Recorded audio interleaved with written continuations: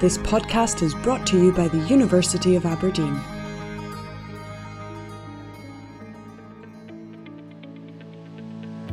Hello and welcome to the Talking Geosciences podcast, brought to you by the School of Geosciences at the University of Aberdeen.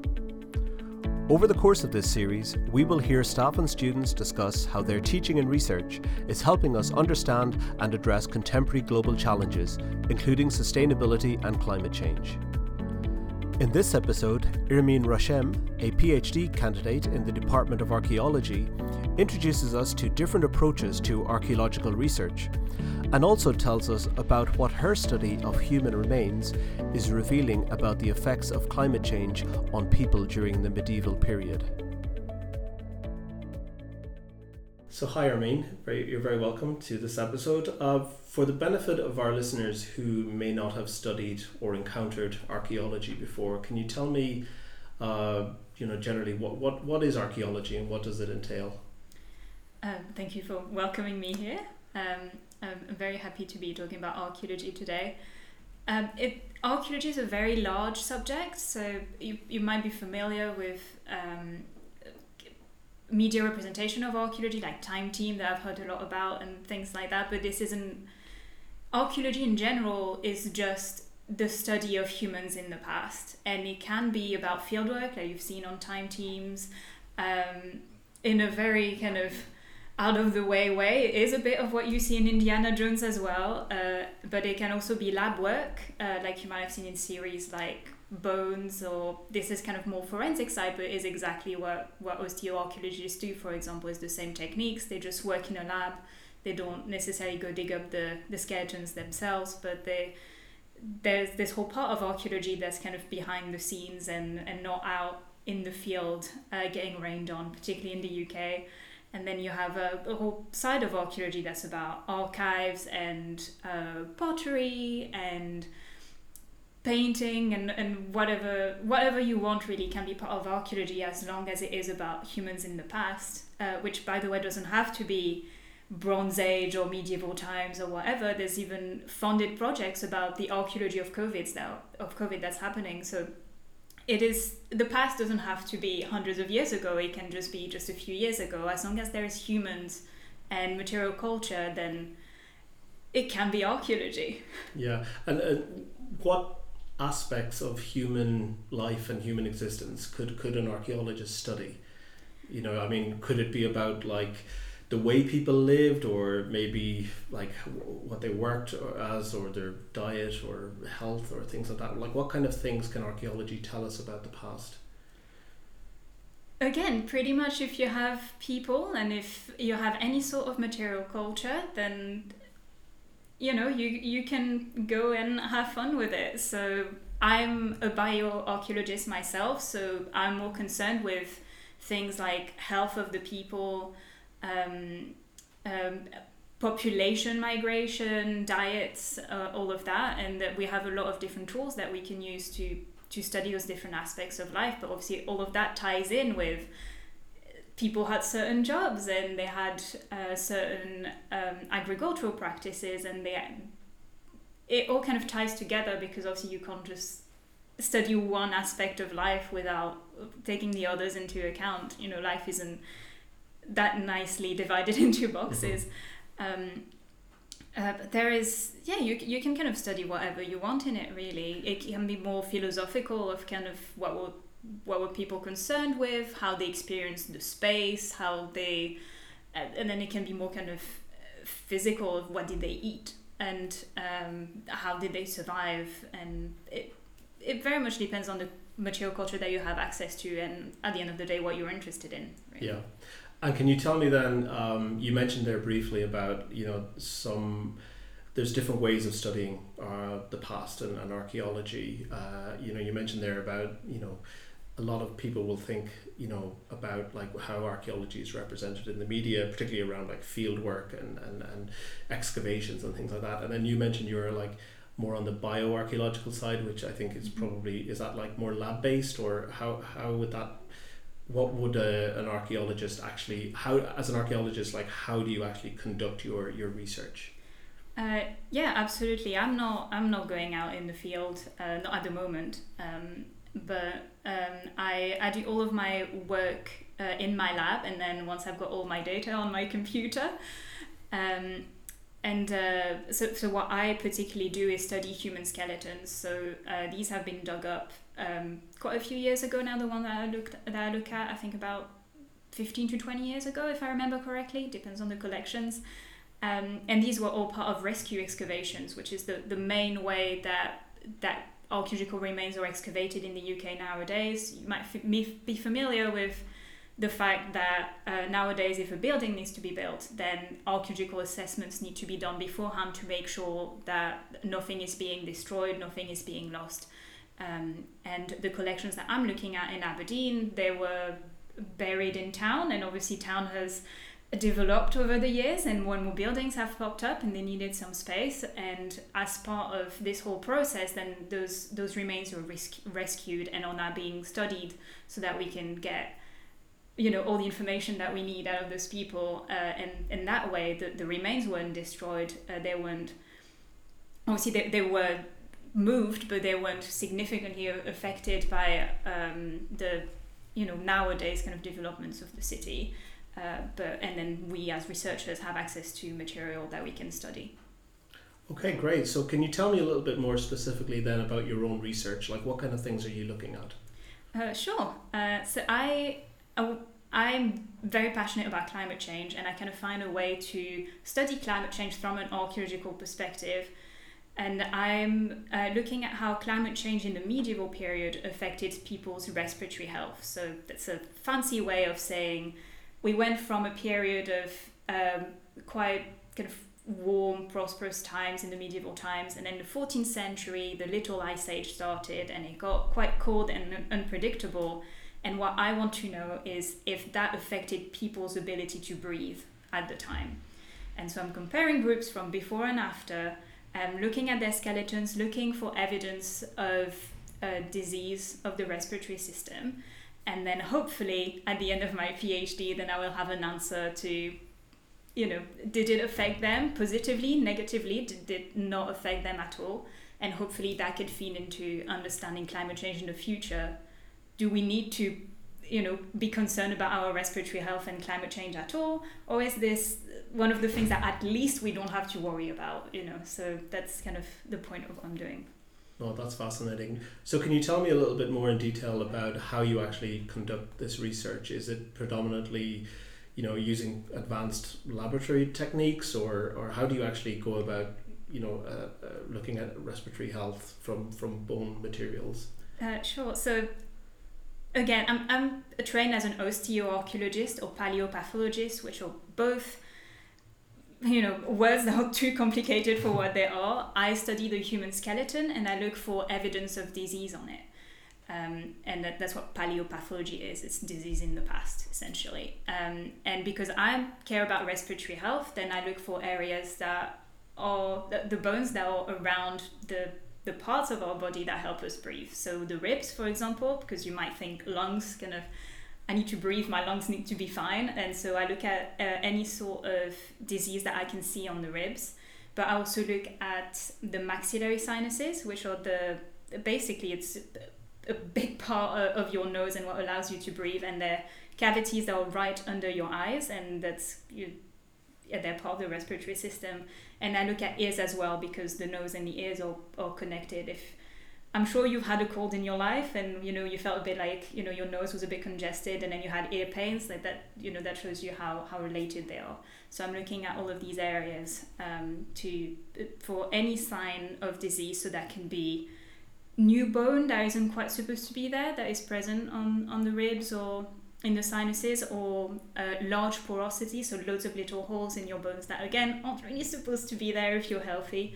And so I look for signs like this, and then I'm looking at them on very large populations of hundreds of skeletons, so that then I can do paleodemography, which again is demography of the past, and kind of looking at populations in the past and kind of trends of respiratory health, and then compare that to trends in climate changes, and again hopefully finding anything that would suggest that there's a relation between the two. Right. So In terms of our present day study of climate and climate change, then what do you think, your research or archaeological research generally can contribute to our understanding of climate change today? As I said before, my research aims to kind of answer the question of, do we need to be worried about this at all? And if so, how did it impact people in the past? Because at the end of the day, I'm an archaeologist, so I'm very biased here, but I think if we want to know how people adapted to things in the past to be able to, figure out what to do now, then maybe we should ask the people first, and they might not be able to tell us everything, but they've kept record of things, they've written things down, and there is so much in your skeleton that you're not realizing is kind of being recorded about your life. So obviously my approach, because of what I do, is let's see what the people can tell us first.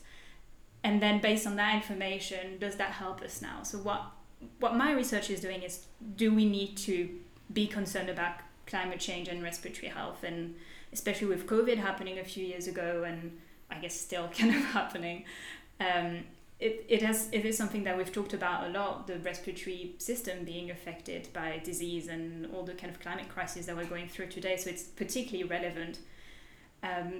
But for archaeology in general, it can be, particularly for agriculture, actually, it's being used more and more to determine how sustainable something really is. Because sustainability isn't about a quick fix. It's not even about being resilient. You don't want to be able to just power through. You need to make sure that something can be sustained through time. And time isn't 20 years. It's not 50 years.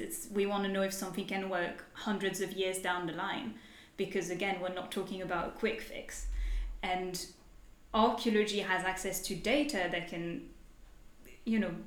go back to millennia ago, not just centuries. And it might not be as precise as recorded data or measured data, like, measured temperatures and things like that. But that sort of data has only existed for the past, I'm going to be generous, about 50 years. I think it's more somewhere like 30. But it's not a very long time. And so archaeology has access to data that dates back to the medieval times and even as far as the Bronze Age, even probably past that if you look at landscape archaeology. So being able to see how something is from a sustainability perspective comes with having to be able to look very far back, to be able to look very far ahead. I'm not sure if that made a lot of sense, but archaeology very much feeds into those climate models and things like that, because the more data you have, the more precise you can be in the future. Great, okay. So you mentioned the collections that you work with here at Aberdeen. Yes.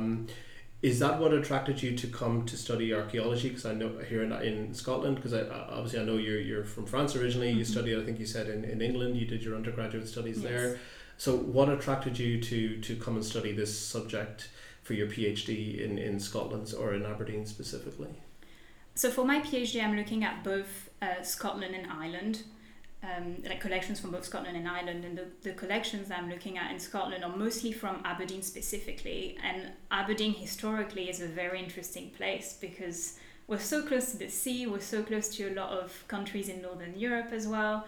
And it used to be a very important harbour, and there used to be a lot of trades happening. So the complexities of it makes it very, interesting and exciting to work on, because it means that the people that lived in Aberdeen were exposed to a lot of things, which, because I'm interested in disease, means that they were, exposed to a lot of interesting disease and died in very interesting ways.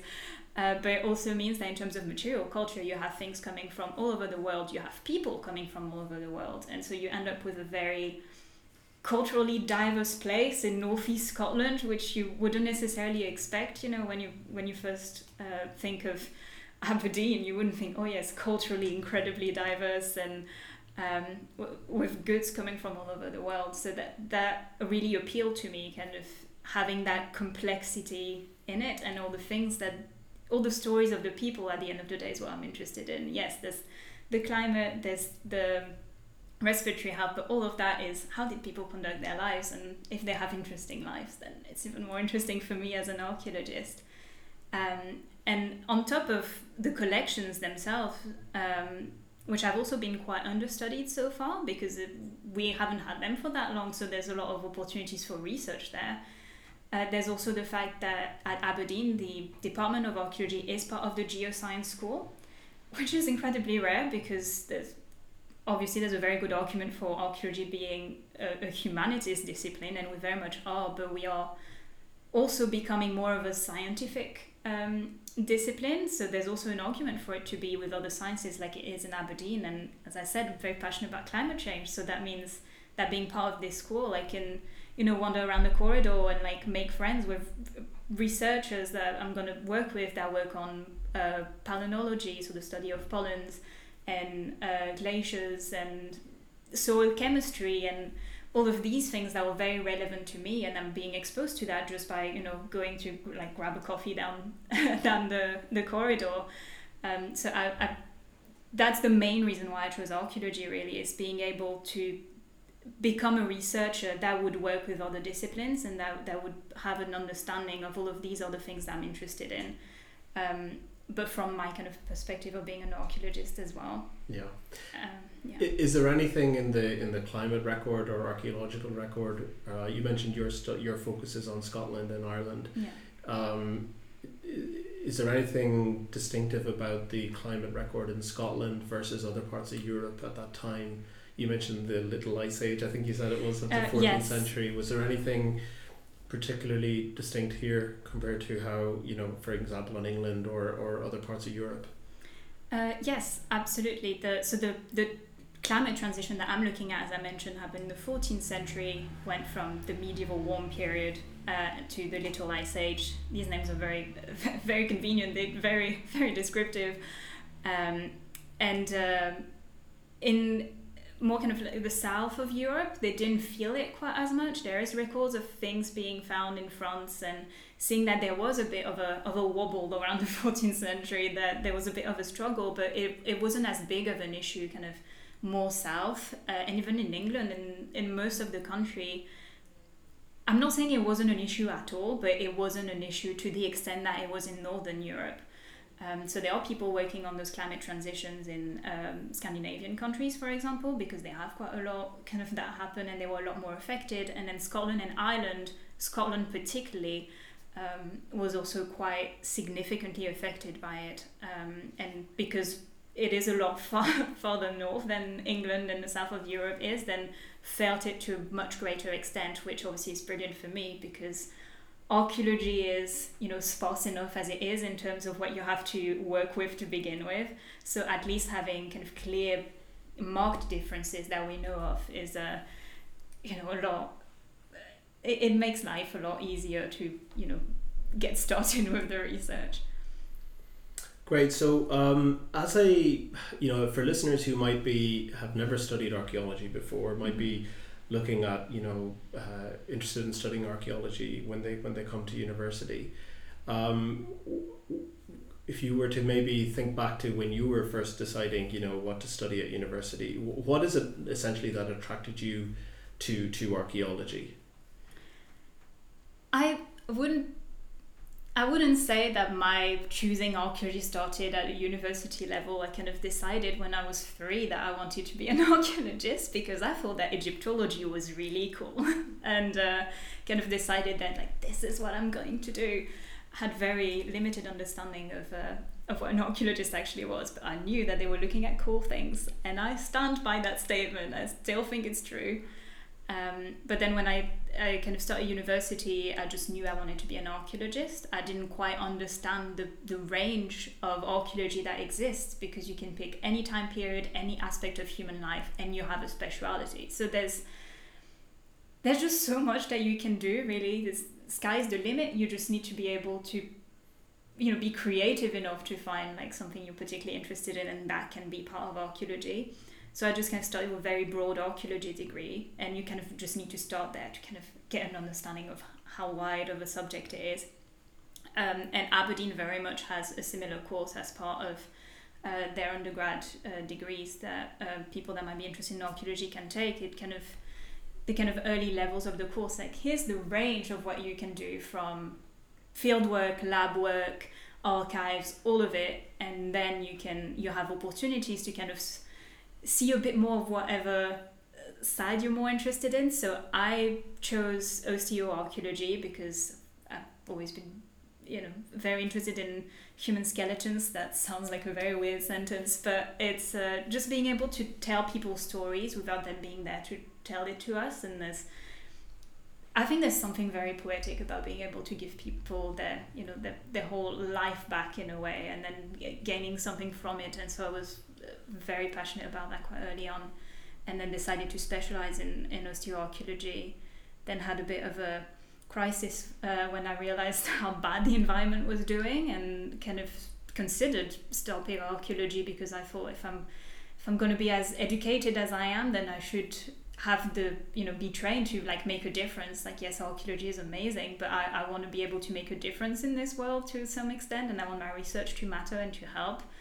And luckily I found out that archaeology is also a way to do that, and a pretty essential one if you want to really understand where we're going in the future. You kind of need to understand where we came from and how we've done things beforehand to either repeat what worked and know better with what didn't work.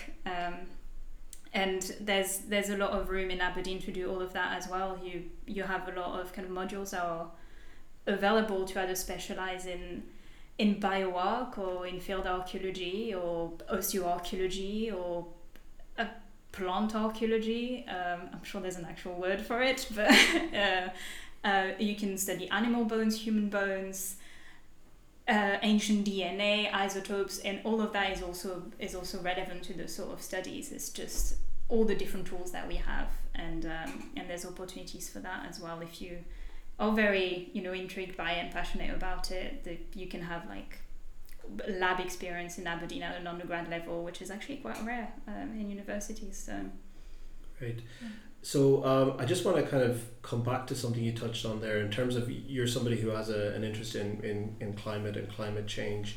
How do you think your own research informs how you think about climate change today and into the future? That's a very good question. I started off my PhD already knowing quite a bit about climate change today. I did my master's dissertation on climate change today from an archaeological perspective. And so I kind of thought I had quite a good understanding of the difficulties of talking about climate change. And what I realized with studying climate in the past is that there's so much more complexities between the climate and the people. So I'm going to try to articulate this in a way that makes sense, because the complexities are always hard to talk about. But you have the climate, and we talk about it so much in the media, the temperatures are rising, there's more rainfall, less rainfall in some places, and we're very focused on the actual pure climate of it all. And then we talk about the people, but there's so much in between. And obviously you live your life adjusting to the climate that you have. So I don't know if this image is going to speak to a lot of people, but I love theatre and I love musicals, so this is kind of how it is in my head. But it's you've written a play, which is a life, for example, in the medieval period. And you have all of your decor and your costumes, but at the end of the day, the play that you can put on and everything that you've had to adjust for the play and to plan for the play is framed by the theatre that you're playing it in. And that's how I see climate. Is the climate is the theatre. It kind of just provides the framework where the play can exist.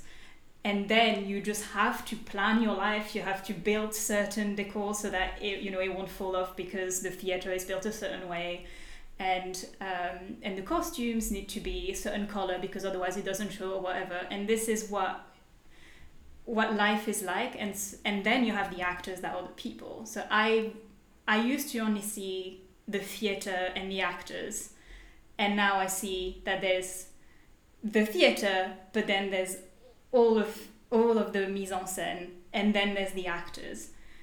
And the mise en scène is incredibly hard to deal with in the past, kind of having to understand what were even the different elements that were placed on the stage, because we weren't there, so we have to figure it out.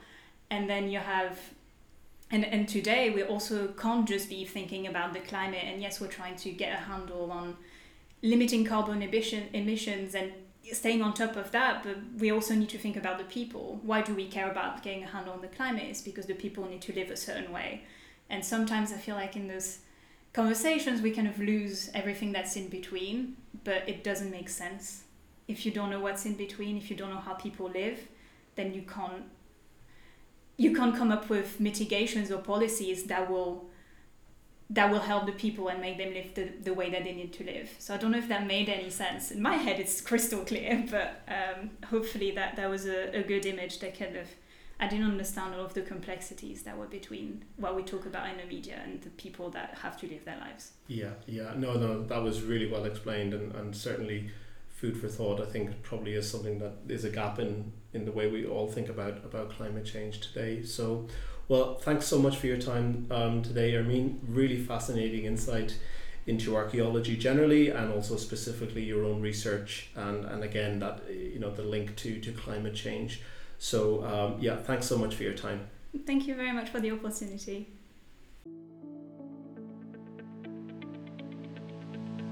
You've been listening to the Talking Geosciences podcast from the School of Geosciences at the University of Aberdeen. For more information about our teaching and research, visit our website www.abdn.ac.uk/geosciences, or follow us on Twitter and Facebook.